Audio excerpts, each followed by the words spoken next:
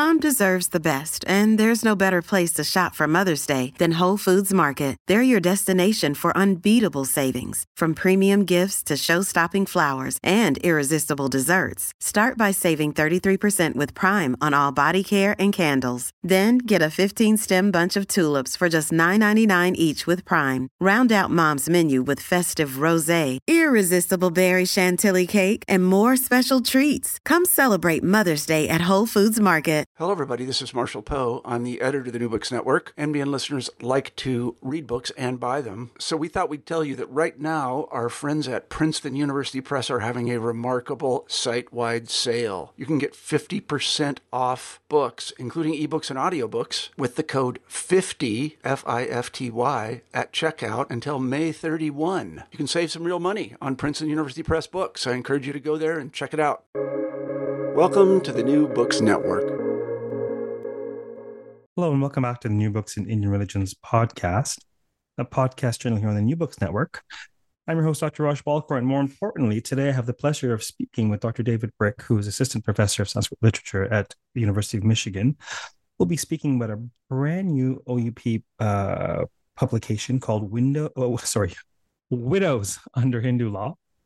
And this publication is actually part of the Roche Indology series. And so we could talk maybe a bit about that as well. David, welcome to the podcast. Hi, thanks, Raj. Thanks for having me. Yeah, my pleasure. My pleasure indeed. This is, of course, a fascinating, rich, potentially even hot topic. Tell us a bit about how you got interested in this line of research.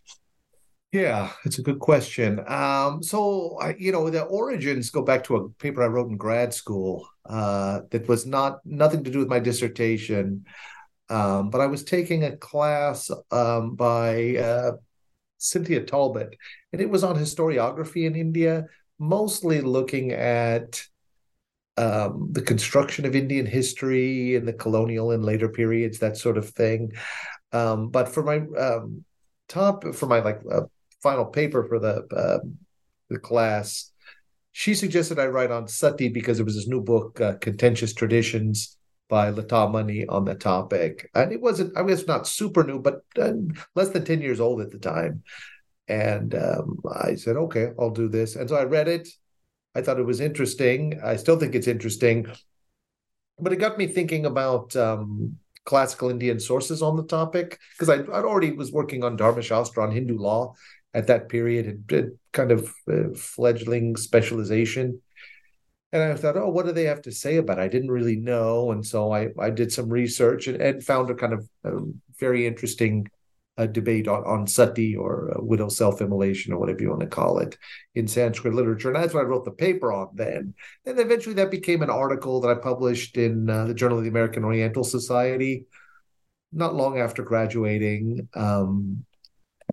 And then that was kind of the beginning. And I initially had not thought of writing a book on this topic, but it's sort of enough widow-related issues became important that it sort of started to feel like it could be a book. And so that's one way of answering that question. It's sort of, I got into it by chance this way. The other reason I find it interesting, I think it sustained my interest, nothing to do with necessarily its origins, is I think if you want to understand the treatment of women, gender ideology in kind of classical India, classical Hinduism, widows are a really good figure to study, uniquely good, because there's clearly within the tradition a great deal of comfort with married women. So this is the norm. You say, okay, a married woman's married, easy. We have kind of rules. We understand that. That's fine. And there's going to be little disagreements about things in the tradition, but it's pretty comfortable. And little girls, who would also exist, would be unmarried. They're also okay because, they're not yet marriageable age. And if you sort of at some point come to believe in child marriage, then marriage can be extended earlier into life. And then you have that. But with widows, you have a class of women who are of marriageable age, but they're not married. And they can't be avoided, because you have the alternative within Buddhism and Jainism, where you have women who renounce, become monks or nuns, whatever you want to call them. but Hinduism generally doesn't allow that. But with widows, you have a class of women who are sort of outside of the controlling bonds of marriage that can't be avoided. Many women outlive their husbands. And so how they deal with those, I think, is a really interesting test case on conflicts within the system, how they sort of deal with it. Does that make sense? Yeah, it's absolutely. What sources are you looking at? What's your data for the project? Yeah, for this project, it's all Dharma Shastra texts, basically. That's the core. Because I'm interested, I suppose, in tracing the treatment of widows within the Hindu legal tradition, within Dharma Shastra. That's not the complete scope of what I look at, because I look at other adjacent literatures outside of the Hindu legal tradition. It's not like a strict line, like it's outside of that I just don't look. But I would say it's much harder to do a systematic search outside of that, referencing these things. And I haven't attempted that. But I do come across, I try to read pretty broadly. So there's things outside of the Hindu legal tradition that I'll look at and come across and say, oh, that's really interesting. I want to bring that in. Some stuff earlier, the Vedic period, a lot of it just adjacent outside. So like in the book, at one point there's a Jain text that's really interesting, quite useful, because it appears that widows' inheritance rights increased at a certain point under Dharma Shastra rules. But the question is, does this reflect anything within society? Does it reflect any kind of big social changes? But it happens that there are Jain texts from about the 12th century, same period, that also talk about widows' inheritance rights increasing at exactly that same period. That's interesting to me. You say, wow, this looks like something going on in the real world outside of the text. Yeah, it's really interesting that that your work, this monograph, is really the first comprehensive look at what at everything that the Dharma Shastras have to say about widowhood. And now I'm just, before I dive into the heart of that project, what else, you sort of a little tantalizing comment, what else might you perhaps look at, or might one look at beyond the Dharma Shastra literature? You mentioned maybe Vedic texts. Would one at all look at epic traditions, Puranic traditions? Where else might one look? Oh, beyond that, I mean, there's almost any place. The issue then becomes identifying your relevant passages. It's not perhaps as easy to find. Also, Dharma Shastra has in my view, a decently clear-cut chronology of earlier to later, so you can trace developments in a way that's not, you don't have to dispute the kind of chronology of the text too much. That is not the case with others, but I think the Puranas you could do for sure, the epics for sure, Vedic literature would be another one. Outside, you could look at Jainism. All of those are possible. Each has their own problems, and it's not the case that Dharma Shastra is it's not a naked, transparent glimpse into social practice. So it's not, but neither are the epics. I think each has their own unique problems. I mean, the case of the epics and things like that, you always have the fundamental problem that people do things in stories that they don't do in real life, and everybody knows that. That's the issue. But at the same time, you have things that they do in stories that they do in real life, and how to figure that out. And maybe you're not interested in real life, you're interested in narrative. That's okay too. In the case of Dharma Shastra, you have your problems because they're prescriptions about how people should behave, but were they followed?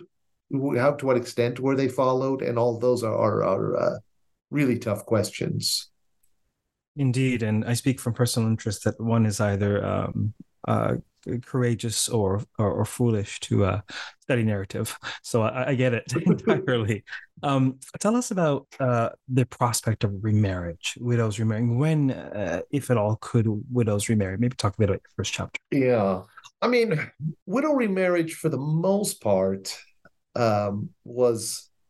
seems to have been somewhat allowed in the Vedic period, to the extent we have glimpses of it. I mean, the issue with the Vedic texts is they don't talk as matter-of-factly and in kind of quite a sustained manner about these issues, so it's harder to piece together. But it appears that there was some remarriage at that period.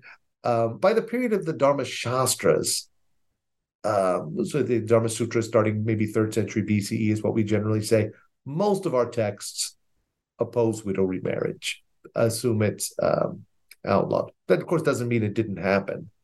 I think there's evidence that it did happen. I mean, you get words like punarbu for a remarried woman, and they have laws for what do you do with the child of a remarried woman.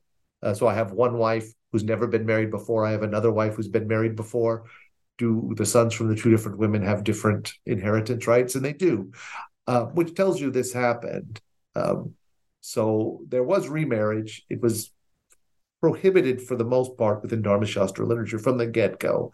The big exception are a few late texts, interestingly. Narada appears to have a somewhat permissive view of widow remarriage, and Parashara, famously Parashara, because Parashara has a verse on it, and this becomes, interestingly, in the colonial period. This is not in the book exactly, but in the colonial period with Ishwar Chandra Vidyasagar, who's like the great Hindu reformer on these issues for widow remarriage, this verse of Parashara, it becomes sort of his central text in his argument for allowing widow remarriage from a kind of strictly Hindu theological point of view. He has other arguments in favor of it too.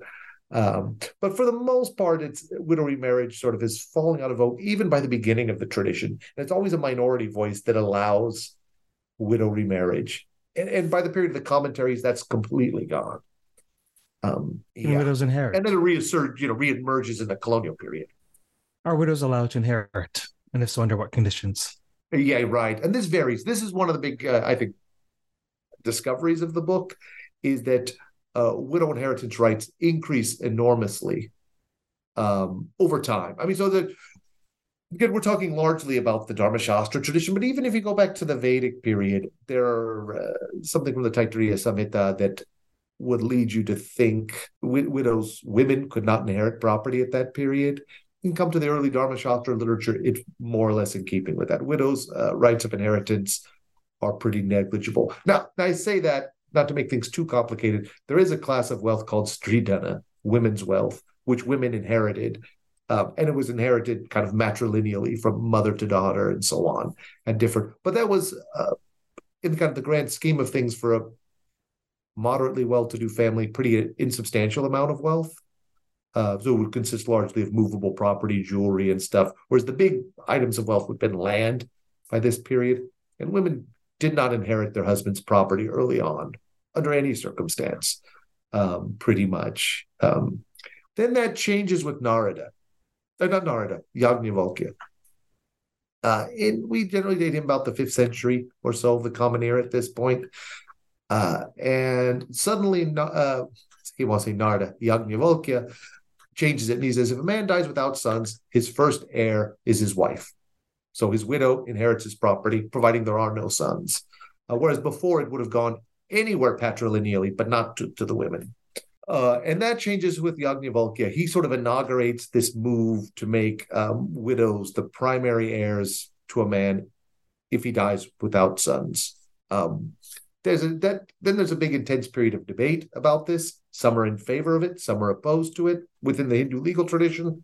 And then it's really about the 12th century, maybe tail end of the 11th century, that the kind of matter becomes settled, and it's in favor of widows' rights of inheritance. So widows are allowed to inherit their husband's property with some minor qualifications, if providing there's no sons involved. So in what it sounds like to be the majority of the situations, at least within the text, where the widow does not have a right to inherit. So individual householder passes away, and the property and resources go elsewhere to the sons, etc.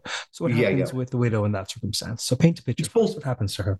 It's supposed to be maintained in those periods. So if she has sons, her sons are supposed to take care of her, like their aging mother. And in an ideal world, she would be old by this point, by the time she's widowed, but maybe not. But the sons would take care of her. And if she didn't have sons, in the kind of pre-widow inheritance view, whoever inherited the husband's property, whatever man did, was supposed to maintain his wives, provide for their maintenance. And some texts even get kind of specific about this is all in the commentaries about what precisely constitutes maintenance. So they do. So it would normally be, say, if you didn't have a son in the old system, the early one, my brothers would inherit my property, not my sons. If I didn't have sons, not my wife, my brothers, and they would take care of. And if I don't have brothers, maybe my brother's sons. So it would go basically the same way as Shraddha rights, if you think about it this way, with the patrilineal system strictly. And so property devolved exactly that way, whereas that changes at a point. And then I guess the obligation to support widows once they're able to inherit disappears because they have property. But then there becomes limits on usage. So that's a whole different thing. So you mentioned in passing that one of the discoveries of the book is, the situations where widows could inherit, etc. Is that what you found most surprising? What most struck you about this process in your findings? Yeah, that was one, that that widows' inheritance rights increased. Though this was noted in a fashion by Oltekar a long time ago. He has, what's the title of his book? Women in Ancient India, maybe, is what it's called. Anyways, it's something, but Eos Oltekar noted this. His issue, so he kind of noted the outline. In his work on this, the problem from my perspective, though it's quite good, he was fundamentally right. His chronology of text was a little different. So he still placed the Vishnu Dharma Sutra way earlier, whereas now I think it's pretty convincingly been placed in the 7th century, and then everything fits because it does allow widows to inherit. So it's a post-Yajnavalkya text. So he had some issues there. He doesn't really talk about the commentaries that much. So I wouldn't say I was entirely surprised, having read Oltekar, that I found something similar. Probably the most unpleasant but somewhat surprising finding of the book was that sati, or sahagamana as they call it in Sanskrit, appears to have become popular in Brahmanical circles shortly following widows' increasing inheritance rights. So the first text to allow widows increased inheritance rights is Yajnavalkya Smriti, or Dharmashastra, doesn't matter terms. Right after that, we first get sati with Vishnu, who comes just afterwards. So sati is introduced right after widows, and then there's a debate. The Mitakshara is sort of the first text to really grant widows robust rights, first commentator, and he sort of ends he's sort of the definitive text. The Mitakshara ends the discussion, and everybody afterwards more or less concedes the point. But the Mitakshara's views on sati are pretty ambivalent. It's kind of opposed. But afterwards, all opposition to sati sort of disappears. And so that inheritance rights increase, and shortly followed by an increase in acceptance of sati is a pretty grim. But I think that's when you kind of map out the textual chronology and see positions, I think it's fairly inescapable. And perhaps for our more general audience, what is this thing called sati? Oh yeah, sorry if people that don't know. No, I imagine most of the audience would be aware. Yeah, so this is a practice where Hindu widows could optionally ascend their husband's funeral pyres and kill themselves by ascending the funeral pyre after the death of their husband. And this was considered a meritorious act, never required. It was always considered optional, at least within the texts. But it was considered sort of an especially meritorious option. It would always been a minority of women who did it. It goes way back within the Indian tradition, back at least as far as some sections of the Mahabharata. Even earlier, there's a few Greek references to it. But it appears to have initially been strictly a royal phenomenon, meaning queens. Rarely, but some queens would do this. And this was quite common in lots of cultures, sort of early ones. You find this in, pre-colonial West Africa. You find it in China, Egypt, for kings. But then in India, at a certain point, it takes a different turn, and this sort of practice of following into death becomes potentially widespread, so that not just the wife of a king could do this, but any wife, in theory. Yeah. And that's what we're able to track really with Dharma Shastra is Brahmanical customs. When did Brahmins start to do this?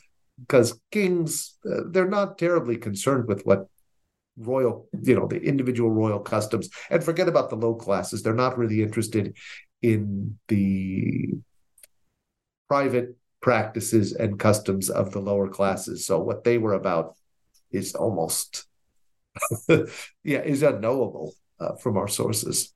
Maybe a bit out of your research, but I imagine there would be my purposefully naive questions typically are questions I imagine that the audience may have. So do we have a sense of the state of this practice currently in India? Oh, well, it's somewhat beyond my area. I mean, there was a famous example with Roop Kanwar in 87, 82, in the 80s. There's a famous example where a woman did this in Rajasthan, got a lot of publicity. Since then, I'm not sure. I mean, in a nation of 1 point some billion people, that maybe it happened somewhere. It wouldn't surprise with so many people, because all kinds of things happen. But it's extremely rare. I mean, it's basically gone. It was ended for the most part with Ram Mohan Roy's reforms and his kind of challenge. I think 1819, is it, or 1817? So early 19th century, it was sort of ended in British India. It carried on as an exceptional custom in certain princely states in India. Those ended up disappearing too by the middle of the 19th century.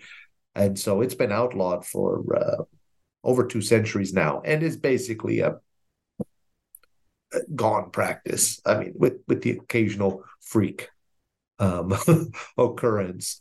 But I think the tradition, I think within India, it's a complicated issue of how to deal with this practice, not as something that very few, almost no one is advocating this kind of to resuscitate this practice, but how do you deal with it?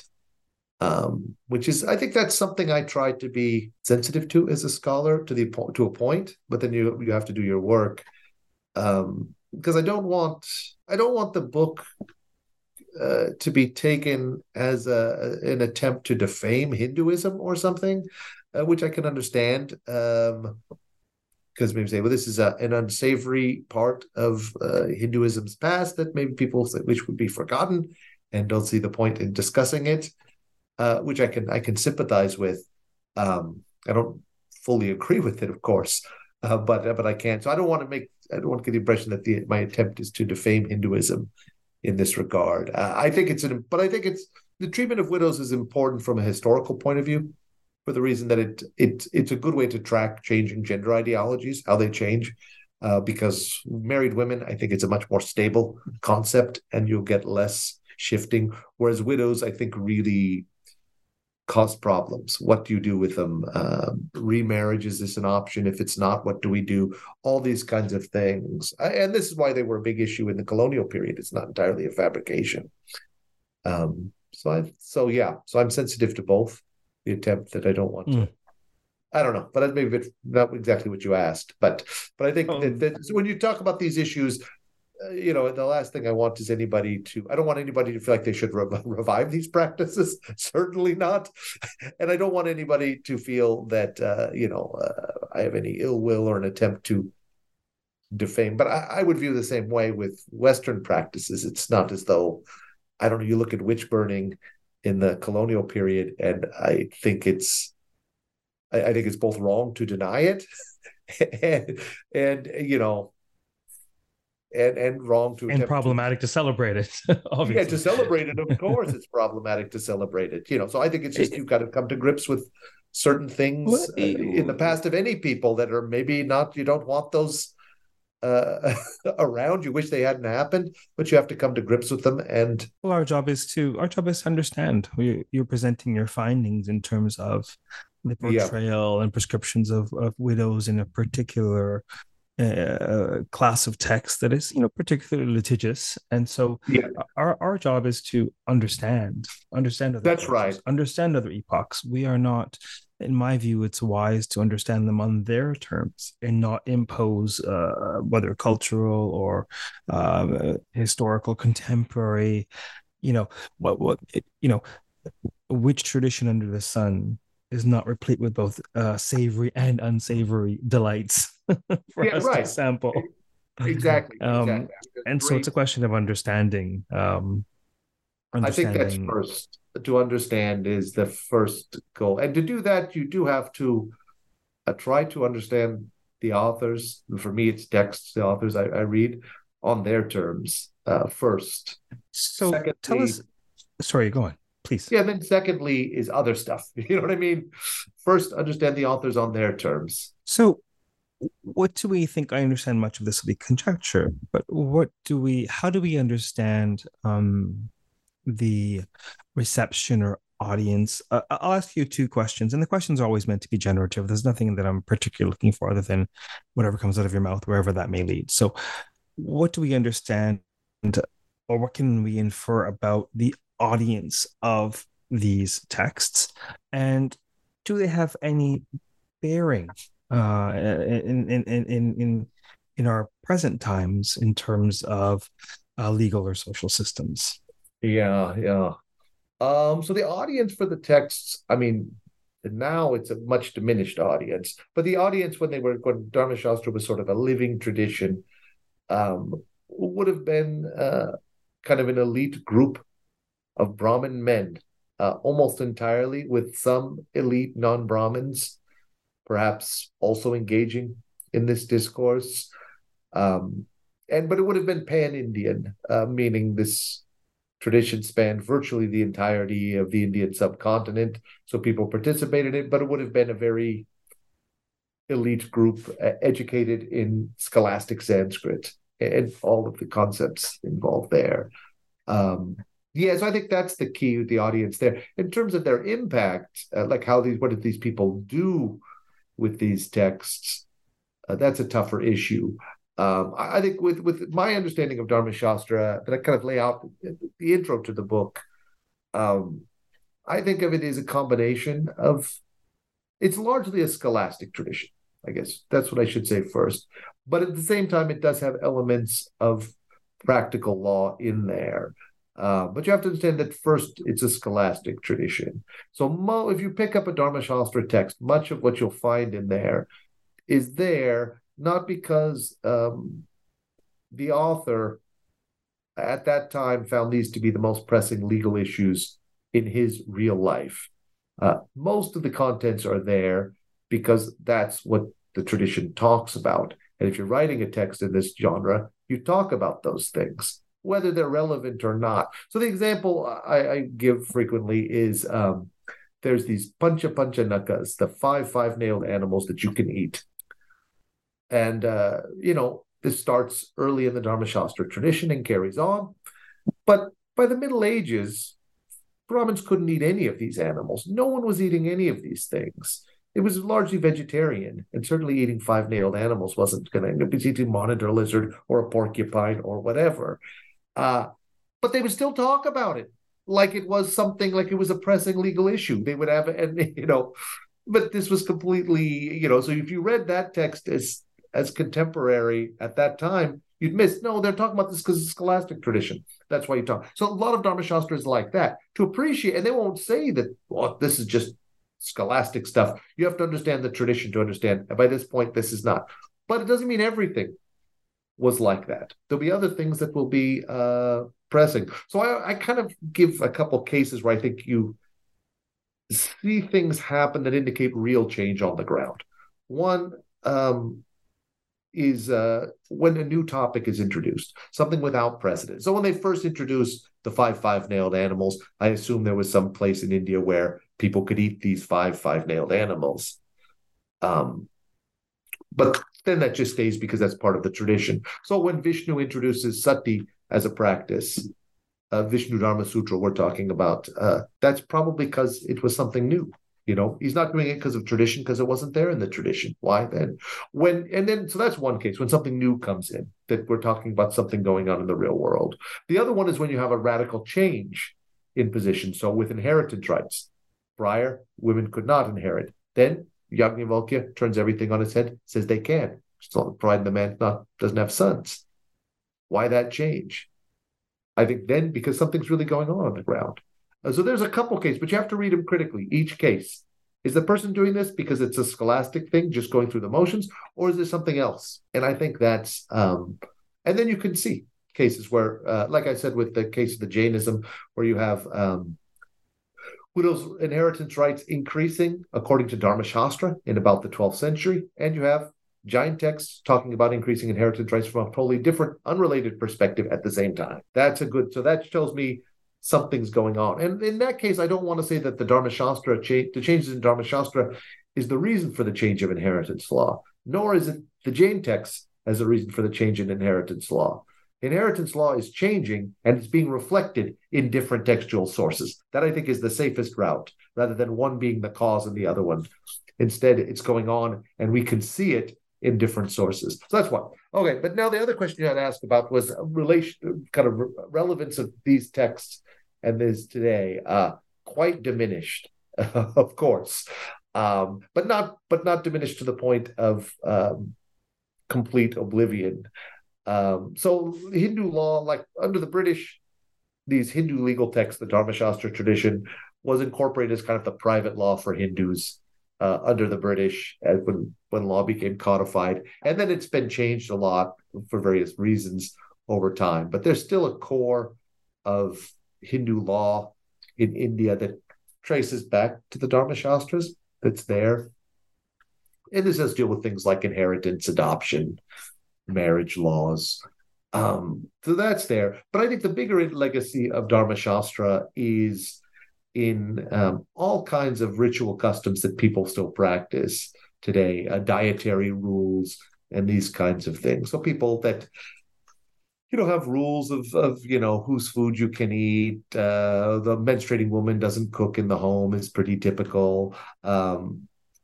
So these rules, where are these rules like this articulated in text? The Dharma Shastra texts are the texts that most clearly talk about these things. So a lot of these things you'll see in contemporary Hinduism involving purity rules and stuff are very similar to Dharma Shastra rules. Some cases basically the same. If not, they're certainly in that family of resemblance. When it comes to funerary rites and these, it's all very much in the Dharma Shastra vein. So a lot of that, in a lot of religious customs and practices, you see this.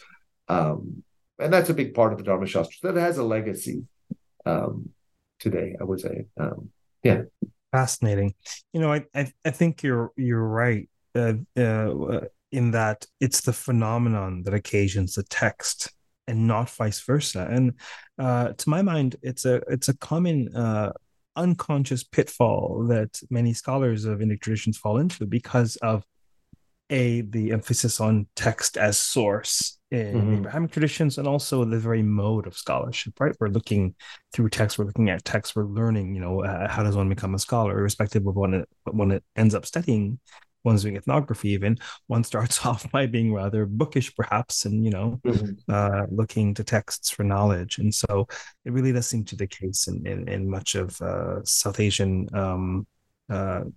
religiosity that the text represents the condensation of something that's happening on the ground, and a condensation thereof that itself is malleable and amenable to innovation and interpretation. And so the very notion and purpose of text, as we sort of unconsciously presume based on our own experiences as Western scholars, seems so different in the Indic tradition, to my mind. Yeah, I think what you said is right. Also, but to be fair, if you were to ask someone today, like I'm trying to think of an example, if you have Durga Puja or something, okay, you perform Durga Puja in the fall because that's when she killed Mahishasura, or did she kill Mahishasura in the fall because that's when you perform Durga Puja?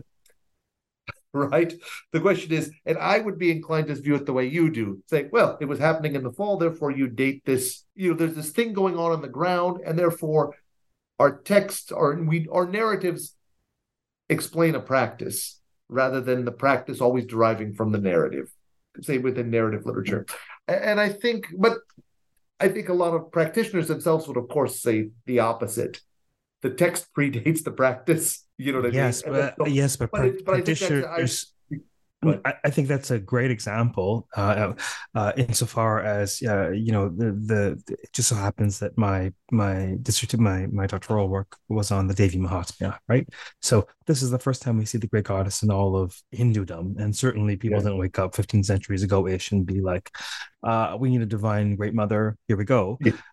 Clear. I mean, one has to surmise or deduce that her worship was so prevalent she needed a Sanskrit text. People were worshiping the great goddess. This is why in chapter 12 in the Palashruti it says, particularly the autumnal festival. So one would surmise the autumnal festival was happening for quite some time, which is why they had to give her a text.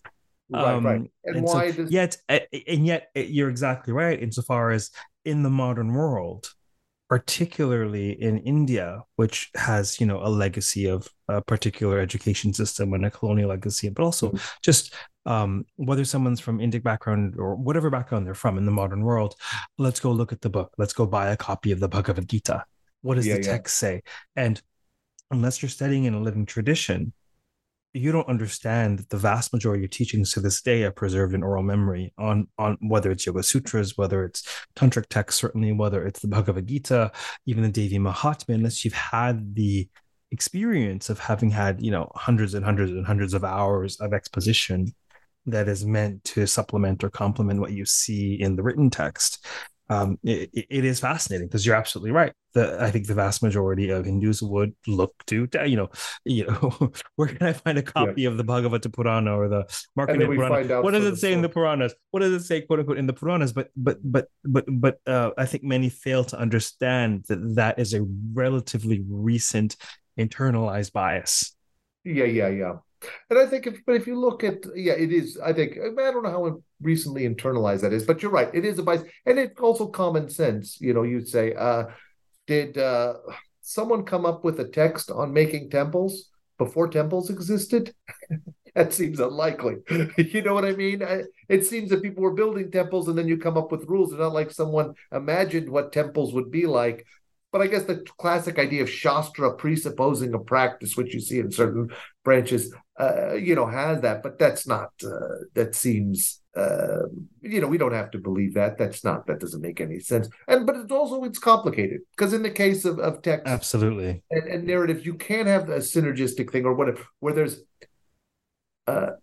the text reflects certain things because this is the practice, but then certain influential texts can steer practice in certain ways, which also happens.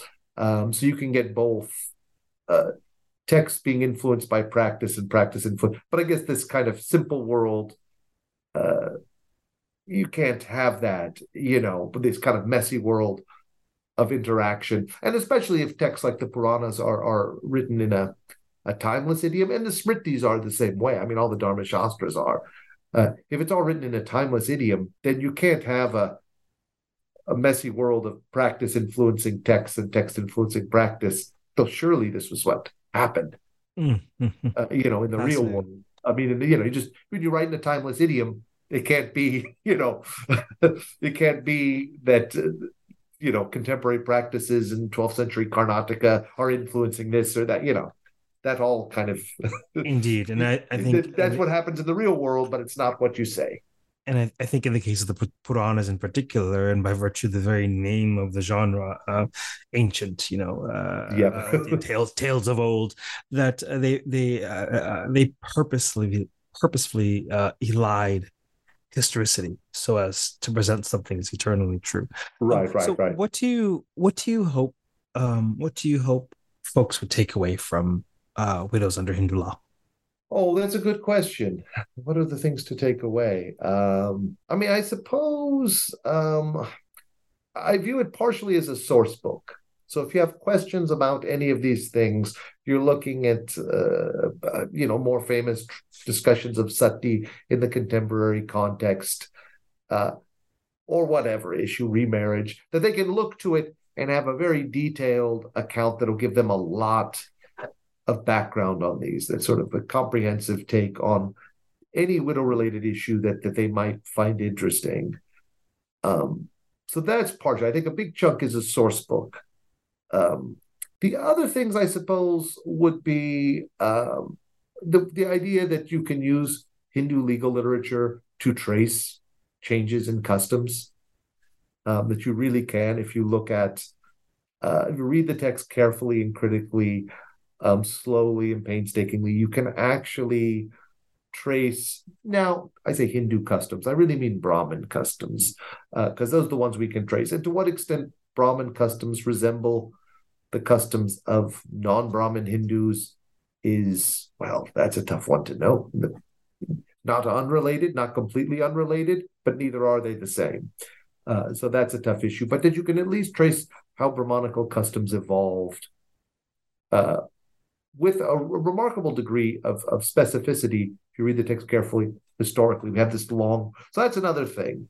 The other thing is the general problematic nature of widows, that they were from a kind of classical Brahmanical perspective. If I think, put on my mind, and I'm going to be a nice Brahmanical jurist, widows were a tough class of people. You can't legislate them away, because there's no way to make it so that widows don't exist, because it's just going to happen that husbands die first, especially when the women are a lot younger and men tend to die younger, that you're going to have a lot of that. And you have a sort of a rule against women's independence. What do you do? How do you deal with widows? This is, I think, and that the tradition has struggled with that. And that's one of those generative tensions. And so you can really see a lot of movement. I think there's other areas within Hinduism where you see kind of how do they deal with this? And then it produces a lot of discussion. Like, I think incorporating celibate asceticism within the tradition. How do you do that? This is something that was not, is natural. Like Buddhism, it's at the core. In case of Hinduism, it's not. And so but at the same time, it's part of it. So how do you incorporate it? How do you, and I think widows were a similar thing, and how they do it. And then there's competing imperatives with the case of widows, the imperative to procreate, the imperative to not have independent women, and, and marital fidelity becomes. So if a husband dies and you don't have sons, is it fidelity to the deceased husband or the imperative to procreate that rules?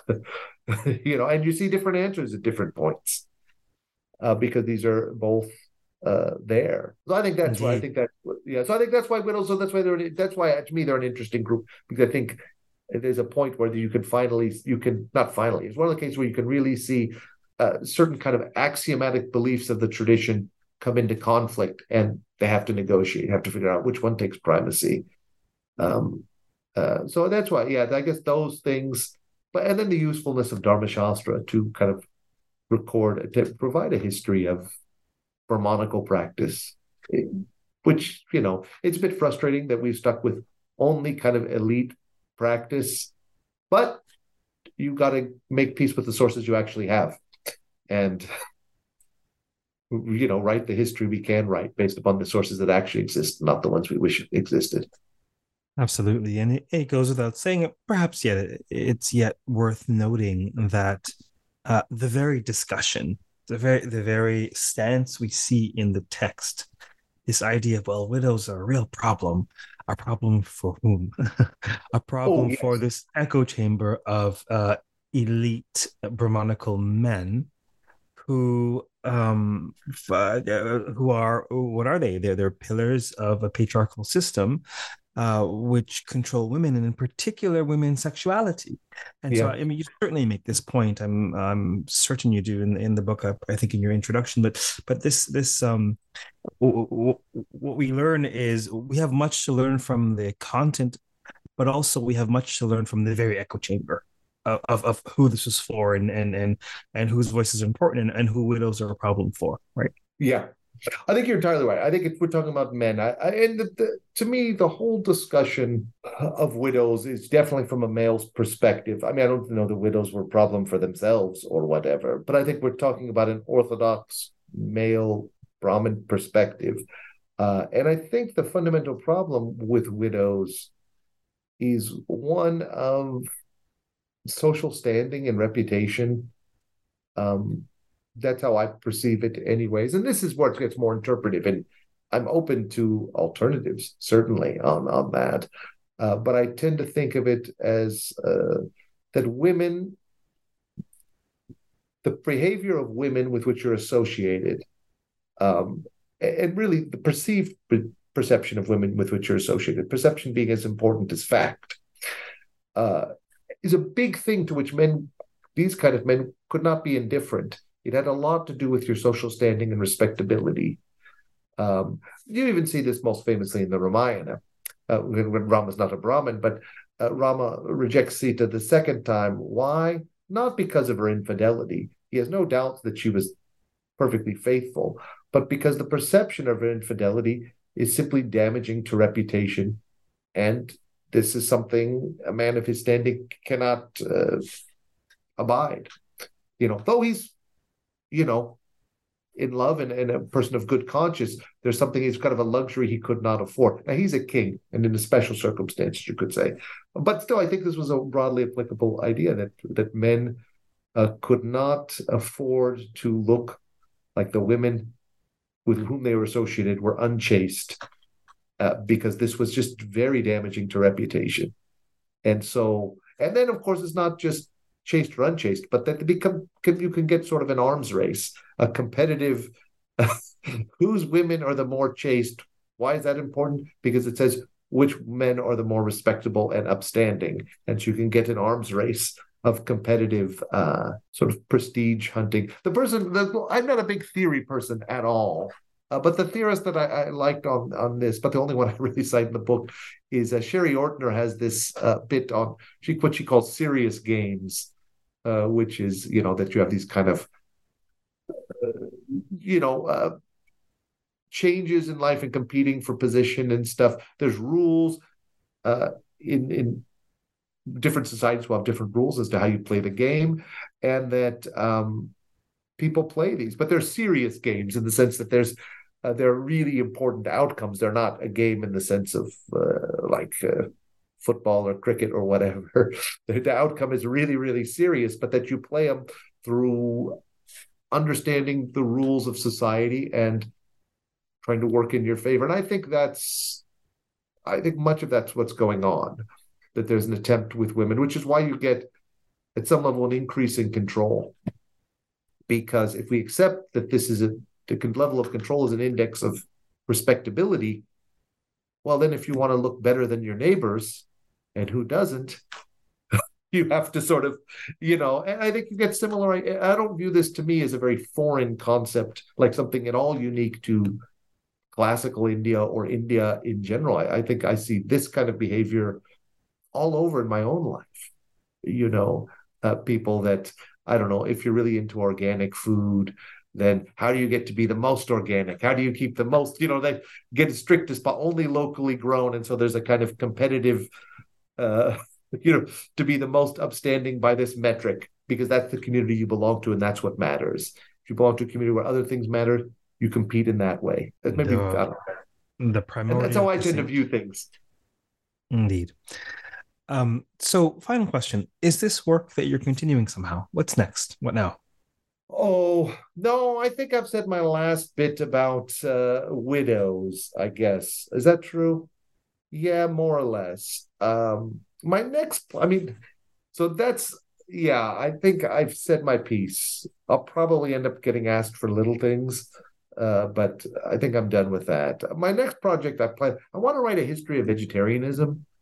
That's kind of my next broader, not a full-fledged history where I take into account everything, but at least a bit like this, where I look at vegetarianism and its incorporation within Dharma Shastra as kind of an index for Brahmins. So when did Brahmanical custom fully embrace vegetarianism? To what degree? These sorts of things. So that's my next kind of thematic plan. And then I've got text editing. My next thing I'm going to come out with is there's a Dharma Shastra commentary that I'm working on, that's from at least the 9th century. It could be a little bit older. So it's very old by Dharma Shastra commentary standards, and I'm making an edition and translation of that. That's for sure the next thing. And then after that, I think a history of vegetarianism. But that's history of vegetarianism is way off in the future. But I've thought about that. I think it's a good topic. You definitely have to send me the history of vegetarianism whenever it comes out. Well, Dharma Shastra can be so boring or it can be interesting. It just depends on what aspects of the customs you're interested in, you know. So vegetarianism to me is a very interesting topic. I think hopefully a lot of people will find that interesting. I think treatment of widows was an interesting topic, but there's other things in Dharma Shastra that maybe even I would struggle to find that interesting. I don't know. History of teeth cleaning and stuff like that. They talk about that too, and I don't know. Etiquette and teeth cleaning just doesn't interest me. So there's areas you could go into which many people maybe would find boring, but I try to write on topics that are of a bit better interest, and then also controversial within the tradition, because then that gets a lot more interesting. What was the tradition struggling with? If it's something where they all have consensus, that's kind of boring forever and ever. But the stuff where the tradition had a point where they really disagreed, that's, I think, fun. And then you see, okay, they disagree here. There's some arguments. Why'd they disagree? Well, without question, issues such as sati and which animals one can and cannot eat are not issues that are only controversial in our day and age. I mean, these are tensions within tradition. Yeah, exactly. Of course, it wouldn't matter the same, I suppose, in like a Western context when, killing and eating almost anything, except for a dog or a horse, I guess, is okay. So there's not like, there's not, we'd have to look at other things. What are they concerned about there? But I think within the classical Indian tradition, this is for sure vegetarian. And then also vegetarianism becoming so much more popular today, I think is something that even, students with no personal connection to India can find interesting. That's my hope. And hopefully it will be that in a way that's also just perfectly philologically rigorous and hopefully at the same time not too boring to kind of regular readers. Well, listen, I mean, to my mind, that's the unicorn that we aspire after, something that's philologically rigorous or intellectually rigorous at the very least, and also accessible and interesting to those who are beyond the 12 people in our niche, right? Yeah, right. So that's the hope with these, with the next one. But I imagine something similar-ish to Widows Under Hindu Law. I just don't know, but for vegetarianism in terms of style and approach. But we'll see. I really have to look at it. It's really in its infancy, this project. So I've looked at a bit and think it's going to be a fun project when I get around to it. Fantastic. Well, thank you for appearing on the podcast today. Thank you for having me. You're most welcome. For those listening, of course, we've been speaking with Dr. David Brick on brand new publication, Widow. I keep saying Windows. I have many windows open. Widows Under Hindu Law. Until next time, keep listening. Keep well. Keep sane. Keep thinking, and keep contemplating widowhood and whether or not it's a problem for anybody. Take care.